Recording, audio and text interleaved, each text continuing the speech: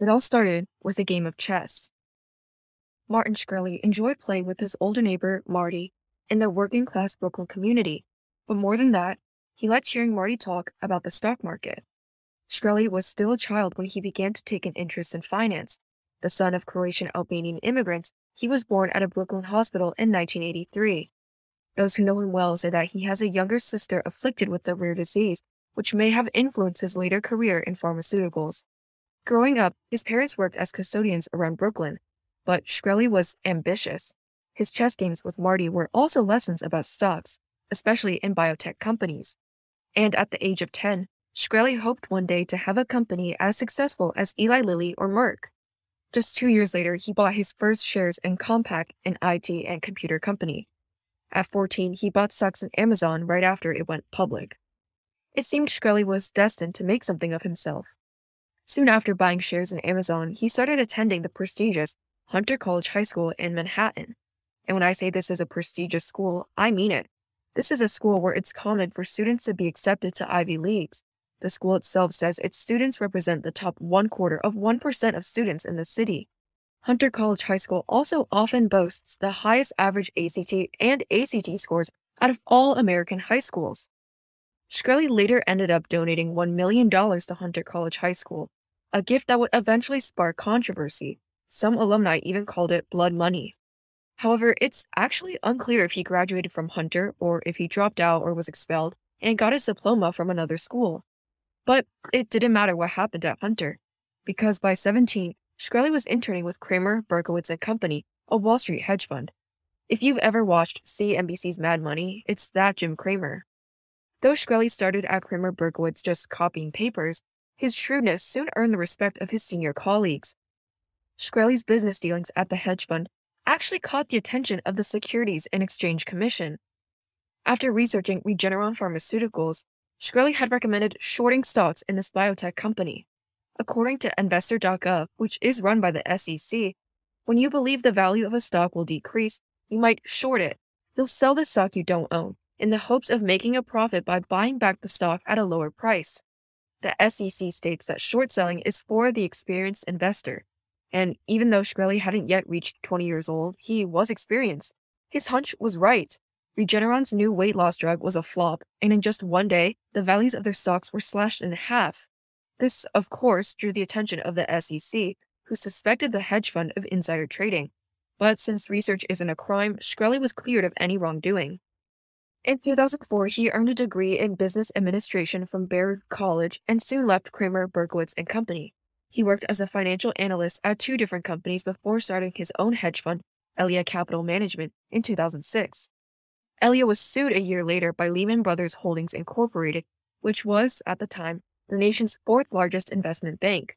According to Bloomberg, Lehman Brothers alleged Elia failed to cover a put option transaction after Shkreli bet incorrectly on a market decline. Though a New York state court ruled in Lehman Brothers' favor, the company filed for bankruptcy before they could collect their $2.3 million.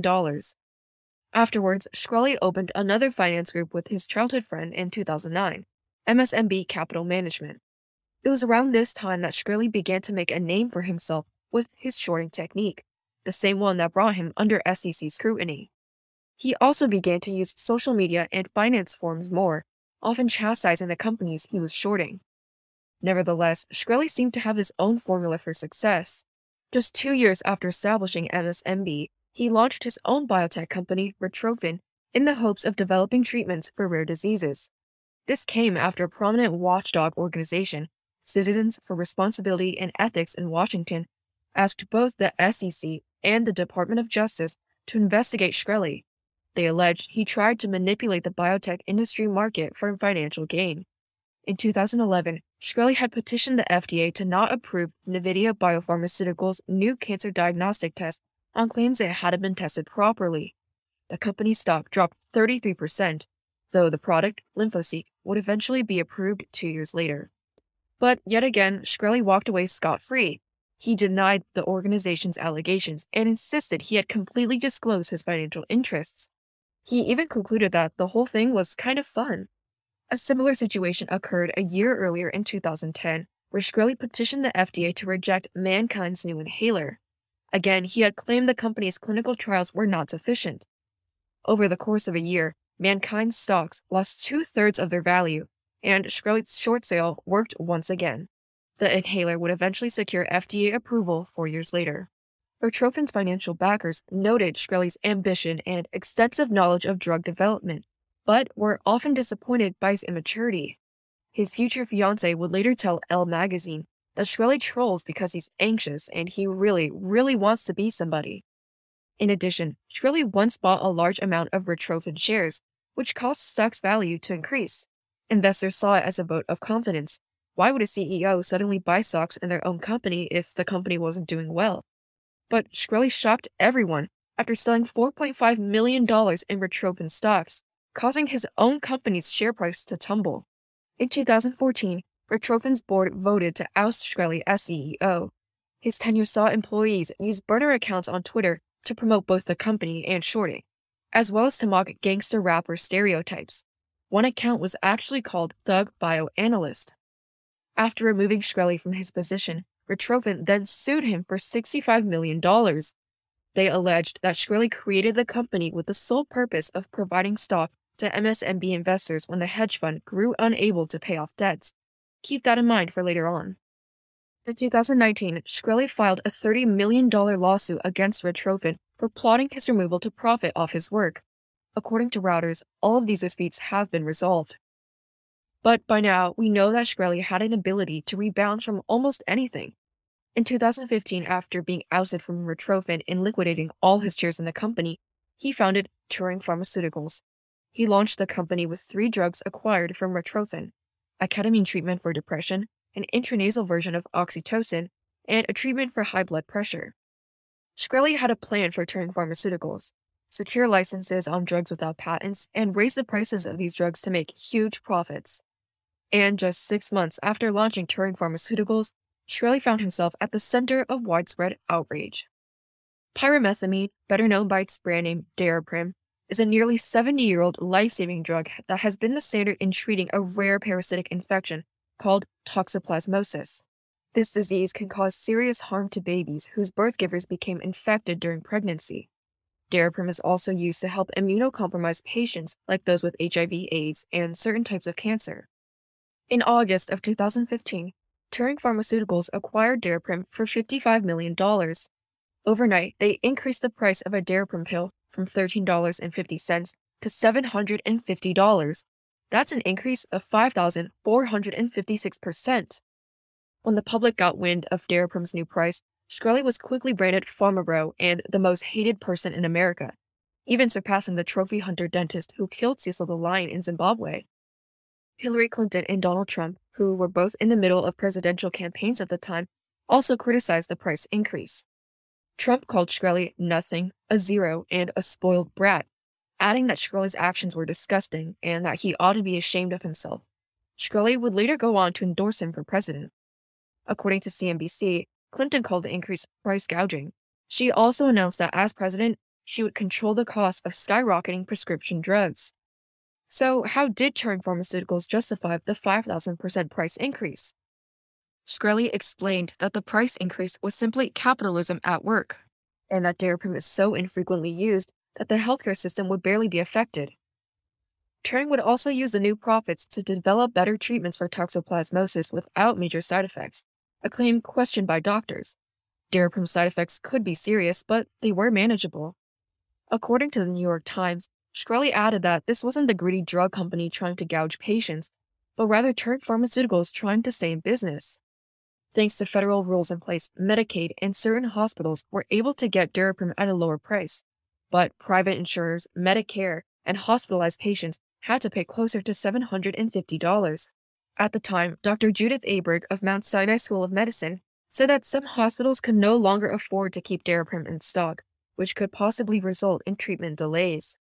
The fact that Daraprim cost so much also meant it would be difficult for other companies to buy enough of it to reverse engineer the drug. Nevertheless, Imprimis Pharmaceuticals released a version of Daraprim in October 2015 that cost just 99 cents. Imprimis Pharmaceuticals also made a lower-cost 99-cent version of another one of Shkreli's price-hiked drugs. In 2014, while still at Retrophin, He had acquired the rights to market Thiola, a drug used to treat a rare disease called cystinuria, which causes cystine stones to form in the kidneys and bladder. Patients are required to take 10 to 15 Thiola pills a day. The pills used to be $1.50, but Retrophin hiked the price 20-fold to $30 a pill. Even after Shkreli left Retrophin, the price of the drug remained the same. A month after Imprimis's low-cost Daraprim was released, Turing Pharmaceuticals issued a statement. In it, they pledged that no patient needing Daraprim would ever be denied it. Turing also announced that although they wouldn't reduce the $750 listing price, they planned to reduce the cost to hospitals by 50%, since they initially treat most patients. But experts and advocates alike said this wouldn't be enough. Dr. Carlos Del Rio of Emory University and the HIV Medicine Association called Turing's plans window dressing. It's true that most patients get initial treatment for toxoplasmosis at a hospital, but they then switch to at-home care for months, rendering the lower hospital cost unhelpful. In addition, the Washington Post reported that although most patients' monthly co-payments would be $10 or less, insurance companies had to pay most of the $750, which would increase the price of future treatment and insurance costs. Daraprim's 5,000% price increase was a scandal, but it wasn't illegal. However, even though Shkreli had previously managed to successfully evade legal repercussions, the law caught up with him in late 2015. On December 17, 2015, Bloomberg News broke the story that the Federal Bureau of Investigation had arrested Shkreli on charges of securities fraud, unrelated to Daraprim's price increase. In 2011, MSNB had bet incorrectly on Contrave, a drug used to manage obesity. Their short sale failed, nearly wiping out the company. Shkreli was accused of running MSNB and Retrophin like a Ponzi scheme, using one company to pay off debts to investors from the other. Remember how Retrophin accused him of the same thing after he left the company? Shkreli resigned as Turing CEO soon after his arrest. In an attempt to distance themselves from Shkreli and avoid any further negative publicity, Turing later changed its name to Viera. It's currently a subsidiary of Phenexus AG. In an interview with the Wall Street Journal, Shkreli claimed he was targeted for hiking the price of Daraprim as well as for his boastful personality. In fact, while awaiting his trial, Shkreli posted on Facebook a $5,000 reward for anyone who grabbed a strand of Hillary Clinton's hair while she was on her book tour. Shkreli later apologized for this, calling it poor judgment and his awkward attempt at humor. However, in response, Judge Kiyo Matsumoto said that he was soliciting assault on another person and that his inappropriateness suggested he was a danger to the community. She revoked his $5 million bond and sent him to jail to await trial. The trial began in 2017 and lasted 4 weeks. Shkreli had retained Benjamin Brafman, a high-powered defense attorney whose clients included P. Diddy, Harvey Weinstein, and accused mafiosos. Brafman argued that Shkreli only had good intentions and ensured his investors didn't lose any money. But after 5 days of deliberation, the jury of 5 men and 7 women came back with a verdict. Guilty on 3 counts, acquitted on 5. Shkreli was convicted of securities fraud for lying to MSNB investors about how well his companies were doing, as well as conspiracy to commit securities fraud for manipulating Retrophin's stock shares. Upon hearing the verdict, Shkreli shook his head, almost in disbelief. He had said earlier that prosecutors would have to apologize to him when the trial concluded. His father, who attended every day of the trial, put his head in his hands. But even though he was facing a maximum of 20 years in prison, Shkreli seemed positive. After the verdict, he spoke to the media, as recorded by Reuters. Thanks very much. I think Ben said it all. We're, I think, delighted in many ways with this verdict. I'm delighted the jury did their job. They saw the facts as they were. And most importantly, I'd like to thank Ben, greatest lawyer on the planet, who took a risk on me and paid off. We have some work to do. I think that the jury's found, and it's in the record clearly that there were no losses at all. This was a witch hunt of epic proportions, and maybe they found 1 or 2 broomsticks, but at the end of the day, we've been acquitted of the most important charges of this case, and I'm delighted to report that. Ultimately, in 2018, Shkreli was sentenced to 7 years in prison with 6 months off for time served and 3 years of supervised release. Prosecutors had sought a 15-year sentence, while his defense attorneys hoped Shkreli would only serve 12 to 18 months. Judge Kiyo Matsumoto also fined him $75,000 and ordered him to pay back $388,000 to a defrauded investor, who was the only one of Shkreli's investors to seek restitution. In addition, Shkreli was required to forfeit $7.4 million in assets. Among these was the literally one-of-a-kind Wu-Tang Clan album, Once Upon a Time in Shaolin, which Shkreli had bought for $2 million. In 2021, the U.S. government sold the album for $4 million to multiple parties, including Pleaser DAO, an NFT group who said they hope to make the album more widely available. RZA, Wu-Tang's unofficial leader, later expressed regret in selling the album to Shkreli. In a departure from his usual confidence, Shkreli outwardly admitted fault during his sentencing. According to CNBC, Shkreli said the only person to blame was himself, not the government, adding that there was no conspiracy to take him down. Shkreli said he took down himself with his disgraceful and shameful actions. To his investors, he apologized for losing their trust and added that they deserve far better. Braffman, his attorney, argued that Shkreli's intelligence and altruism meant he had the potential to do good. Shkreli promised Braffman he wouldn't let him down. He had previously founded the Shkreli Foundation in 2015 with the hopes of improving general quality of life. According to the organization's website, the Shkreli Foundation had 7 notable contributions. Among them were donating $1 million to Shkreli's alma mater, Hunter College High School, supporting spinal cord injury research, and supporting a charity for unhoused people. In the wake of the Daraprim price increase, this charity, Community Solutions, announced they would be returning all $15,000 donated by the Shkreli Foundation. Shkreli's new humility seemed a far cry from the pharma bro persona he had become known for. Just 2 years earlier, in February 2016, in the midst of his legal proceedings, he was subpoenaed to testify before Congress about Daraprim's price increase. During the 10-minute-long testimony with the House Oversight Committee, he smirked and continually pleaded the fifth, speaking only twice, once to confirm the pronunciation of his name and once to confirm he was listening. On the advice of counsel, I will not be giving an opening statement. On the advice of counsel, I invoke my Fifth Amendment privilege against self-incrimination and respectfully decline to answer your question. At one point, Braffman, Shkreli's attorney, stood up and unsuccessfully asked to be recognized. Okay, may I be recognized for a moment? No, you will not. No, you're not allowed to. Under the House rules, you have not been sworn in. I understand, but he's making No, arguments. you are not recognized. You are not recognized, and you will be seated. Representative Elijah Cummings, the chairman of the committee, then spoke directly to Shkreli. To Mr. Shkreli, since I have you in front of me, after trying to get you in front of this committee for so long, let me say this. You are in a unique position. You really are, sir. You have a spotlight, and you have a platform. You could use that attention to come clean, to right your wrongs. I know you're smiling, but I'm very serious, sir. The way I see it, you can go down in history as the poster boy for greedy drug company executives, or you can change the system. Afterwards, Braffman told the media that his client did not intend to show any disrespect, and that Shkreli's fidgeting and facial expressions were the result of nervous energy. After appearing before Congress, Shkreli tweeted the following, quote, "Hard to accept that these imbeciles represent the people in our government," end quote. Regarding the tweet, Braffman explained to CNBC that Shkreli was young and inexperienced, adding that it was a regrettable choice of words. This came a day after Braffman ordered Shkreli to stop talking about his trial to the media, as he so often did, or else Shkreli would have to find a new lawyer. It's now been over 6 years since Shkreli was first arrested in late 2015. Since July 2020, he's been serving his sentence at FCC Allenwood, a federal prison in Pennsylvania.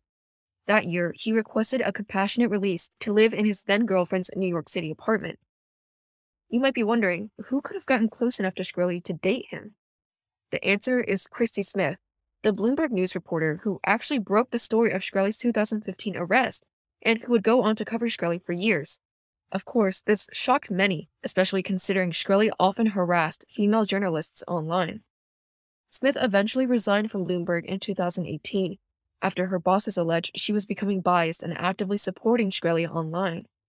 Smith said they bonded in part over their success in competitive fields, as well as their struggles with anxiety.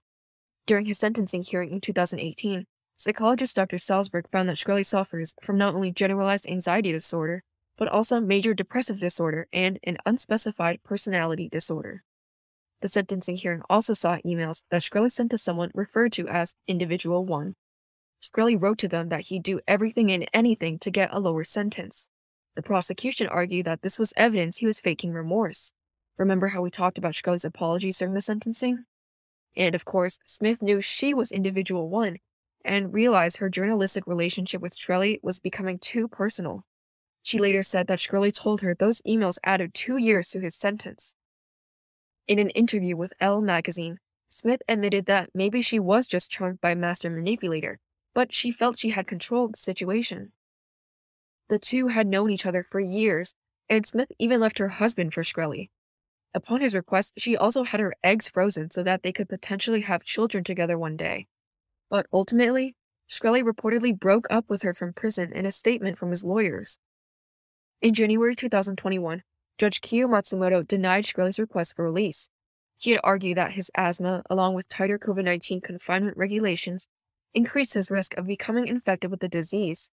Previously, he had also unsuccessfully requested to be released in order to research the coronavirus and develop a treatment. On January 14, 2022, Shkreli made headlines again after a different federal judge ordered him to return nearly $65 million in profits made from monopolizing and increasing the price of Daraprim. He was also banned from ever returning to the pharmaceutical industry. The ruling from U.S. District Judge Denise Cote came after a week-long bench trial that suggested Shkreli not only continue to control Viera, aka Turing, pharmaceuticals from prison using a contraband cell phone, but also discuss how to defeat generic versions of Daraprim, which had been approved by the FDA in 2020. Shkreli's continued involvement, which the Wall Street Journal first reported on in 2019, frustrates the company's minority shareholders, who say they hope to reduce his influence and sell the company. A source close to him says Shkreli believes the company could be worth $3.7 billion by the time he is scheduled to be released from prison in late 2023. In chess, there's a term called an absolute pin, where a defending piece can't move for fear of leaving the king vulnerable to attack. Do so and you not only lose your king, but you also violate the rules of chess. Dr. David Salzberg, the psychologist from Shkreli's sentencing, reported that denial and rationalization were Shkreli's defending pieces during the times he didn't achieve the success that had seemingly come so naturally. Before his arrest, Shkreli appeared ready to push the boundaries of the pharmaceutical industry, the stock market, and the people around him. And for years, it worked. He had multiple companies and was raking in millions. His ability to simultaneously profit so much and hurt so many led him to be called many things: an innovator, a leech, a visionary, and pharma bro. Shkreli's arrest suggests a fallibility to the rules he had spent his entire life creating, made from the limits he had so constantly tested and challenged, and aided by the skills he had learned from those chess games with Marty. Thinking strategically, thinking like his opponents, and thinking ahead. Over 6 years ago, Martin Shkreli's king was checkmated, but upon his expected release from prison next year, the whole world will be watching to see what moves he makes next. For KCSB News, I'm Joyce Chi.